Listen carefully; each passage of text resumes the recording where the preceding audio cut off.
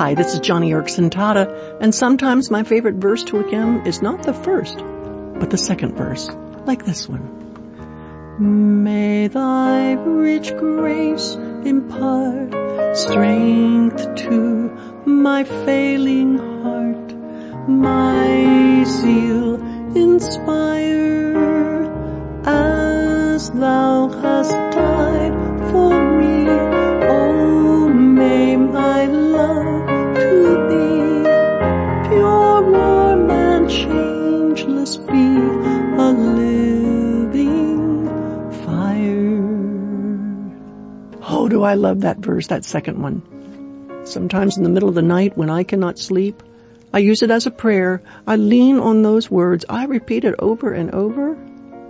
And also the next verse, which goes, when life's dark maze I tread, and griefs around me spread, be thou my guide, bid darkness turn to day, wipe sorrow's tears away, nor let me ever stray from thee aside. And okay, while I'm at it, I may as well share the last verse, which I also love. Its words are pretty encouraging.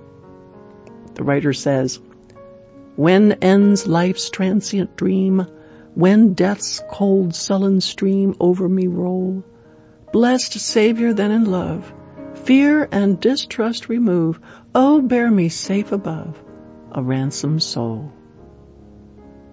You know, often I hear people say that they don't know how to pray. To pray effectively, they haven't quite grasped the language of prayer. They're not sure what words to use.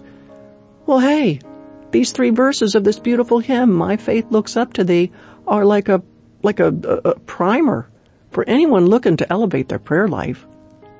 Even still, I will often crack open a hymnal and borrow the words of a timeless hymn as my prayer for the day. Not long ago, I was going through a difficult time emotionally, and once again, I found myself praying to God. Oh, may thy rich grace impart strength to my fainting heart, Lord Jesus.